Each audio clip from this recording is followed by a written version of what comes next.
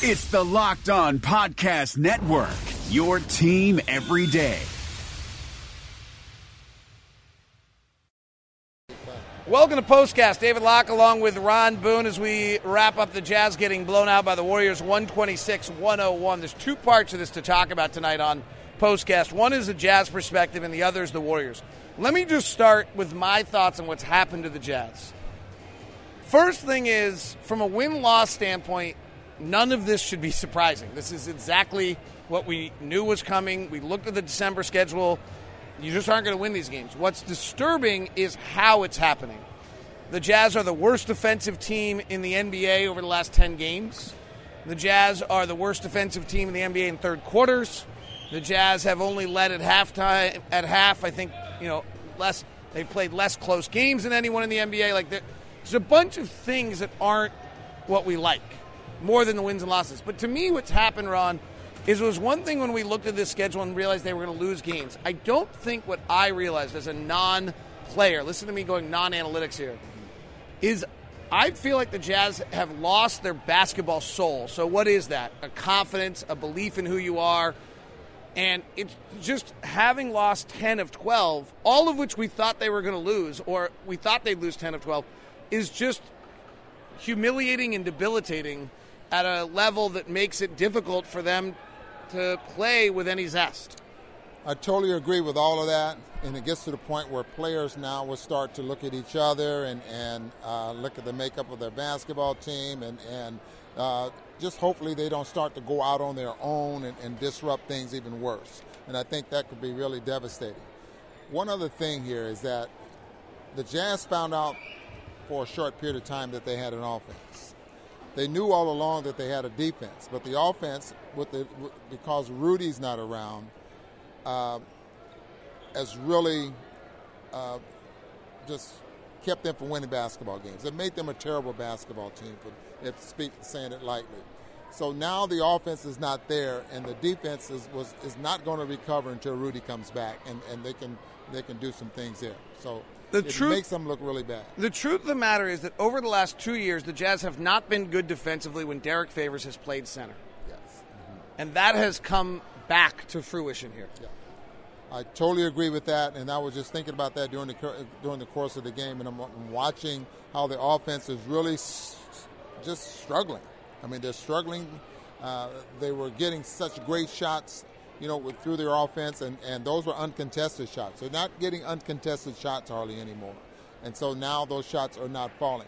And so when that's not happening and your defense is not good, you're going to have quarters like we saw here in the third quarter where you just flat out look terrible.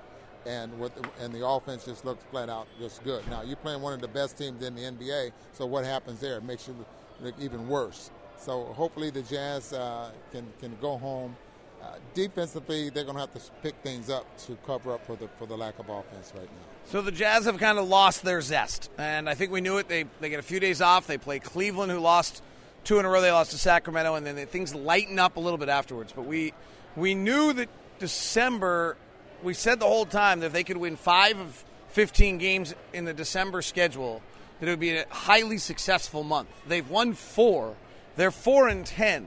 And I would agree, kind of, if your feeling is, well, this is worse than I thought it was. I think we agree with you on that. I think that, as we said, it comes back to that I don't think we realize how difficult it would be to be outmanned on a nightly basis and what it would do to the collective group. So that's where they are. So now we get to part 2 of this.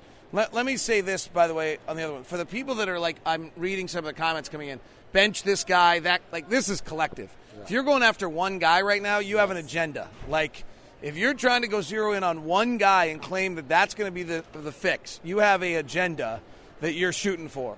What happened tonight is the number 1 team in the league in third quarters for the 5th time this year outscored someone by 20 points in the third quarter, which is an astronomical number.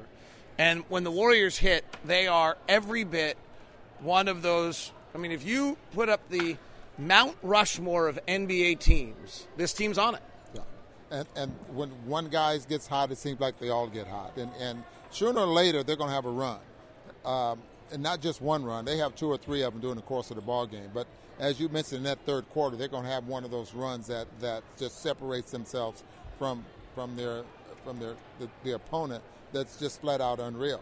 So for those who are looking to bench one player and all that kind of, what do you think Quinn's going through right now? And he'd love to have the magic bullet. Oh, absolutely. So just trying to find a combination out there, knowing that he's shorthanded, knowing that our offense is struggling. How can I put some players out there that can score but still defensively get it done? I mean, this is a tough job here for Quinn right now that he's going through. The Jazz, according to 538, which has a projection system, had a 10% chance of winning tonight. Back end of a back-to-back to a team that's playing their longest homestand in the history of their franchise. Like, I'm not making a lot of bets on 10%. I'm not either, Dave. All right. I don't think there's a lot more to add tonight. This is a shorter one. We can talk about how great the Warriors are if you want to. But I think that's and quite frankly, I would add this note to you, no offense to them, but the box score padding that went on the fourth quarter makes a lot of guys' numbers look a lot better than their games were tonight.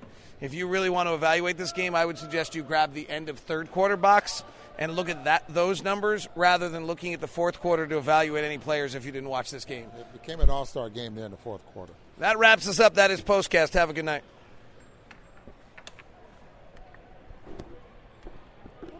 Hi guys, this is Josh Lloyd, host of the Locked On Fantasy Basketball podcast. The NBA is back, so that means that fantasy basketball is back in one form or another. We've got daily fantasy, but there's also some fantasy leagues with the resumption of play with these 8 regular season games in Orlando, and Locked On Fantasy Basketball is going to have you covered. It's not just for fantasy basketball though, because we recap all of the games across the NBA, so if you're looking for a broad overview of the action across the league every day, Locked On Fantasy Basketball is the podcast for you.